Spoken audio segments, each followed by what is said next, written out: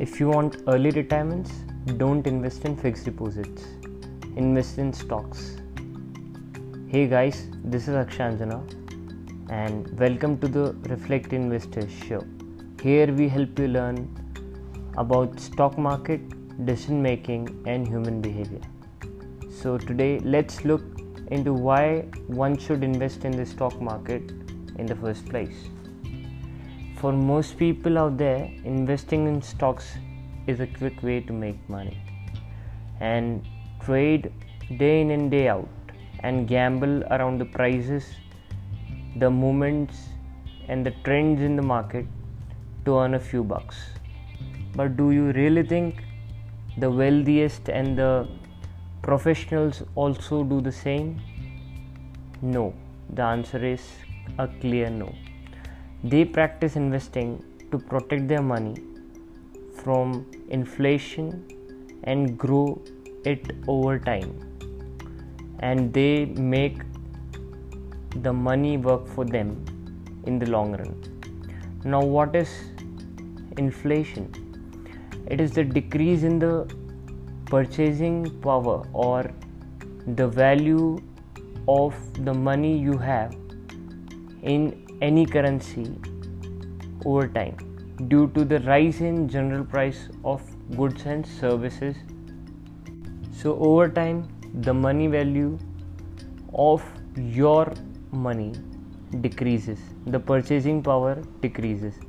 For example, suppose if you buy a box of pencil for 100 rupees today in 2021, and the usual rate of increase in inflation in India is 4 to 7%. The next year in 2022, by any means the inflation rises 4%, then for the same pencil box you bought in 2021, you will have to pay 104 rupees this time. So you can usually assume that how much money value or how much power will your money carry with in the next 10 or 20 years if you put them into saving accounts or fixed deposits. Let's talk about the returns on saving accounts and fixed deposit as well. A saving account in India gives you around 4 to 5% return on the money you park there per annum. So let's take an example for this. If you keep rupees 100 with your bank account for a whole year, you can expect at the end of the year a 5% return, which equals to 105 rupees at the end of the year. And the inflation rate is increasing at a minimum of 4%. So eventually you will lose the 4% return, out of which you have only earned 5% return, and will be able to buy goods and services worth rupees 101 after even parking your money for a whole year in the saving bank account.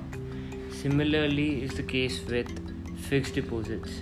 The return on them is around 6.75% per annum, which is almost negligible in comparison to the stocks, because where you can expect a minimum of 15 to 20% return if it is done intelligently and with proper research and analysis. You can earn more than 20% return in a year if you put your money to the stocks. Let's move on to the second reason why people invest in stock market. Wealth creation is the process of investing that will help a person generate enough returns to fulfill his dreams, aspirations and his needs as well. It is best to start early. The earlier you start, the better it is.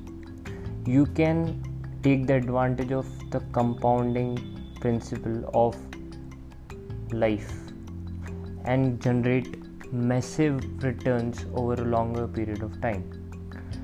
A person can invest his money according to his short term, medium term, and long term needs. It can be buying a car, buying the dream home, or going for a vacation, investing in the child's education, and many more.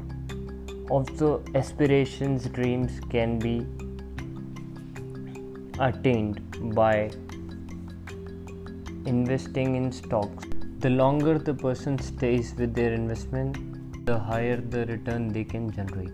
Now moving on to the next and the foremost aspect of long-term investing, that is compounding.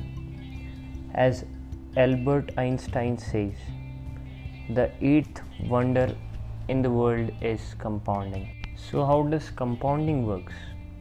Let's understand this with a simple example.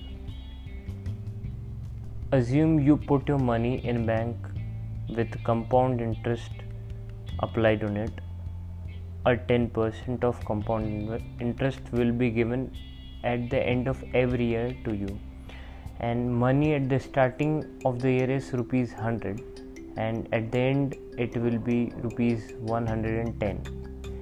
Then the next year the interest will be given on the principal plus the interest of the last year. So your amount of money in the second year, at the end of the second year, will be 121. So in this sequence your money keeps on adding by 10% and growing over time. So if you leave your stocks undisturbed, you can earn a massive amount of return over time. Let's take a more practical example, that is of Bajaj Financial Services, a non-banking financial company which earned a return of 13,000% between December 2009 and December 2019. If you would have invested 100 rupees, it would have become 13,000 rupees at the end of the December 2019, and that is a great vehicle to grow your money. But this does not come without a price. It is not that easy. Not every stock in the market turns out to be that much good or a multi-bagger, but it will surely be a great investment vehicle if you invest your money in the stock market with proper research and analysis and your risk appetite.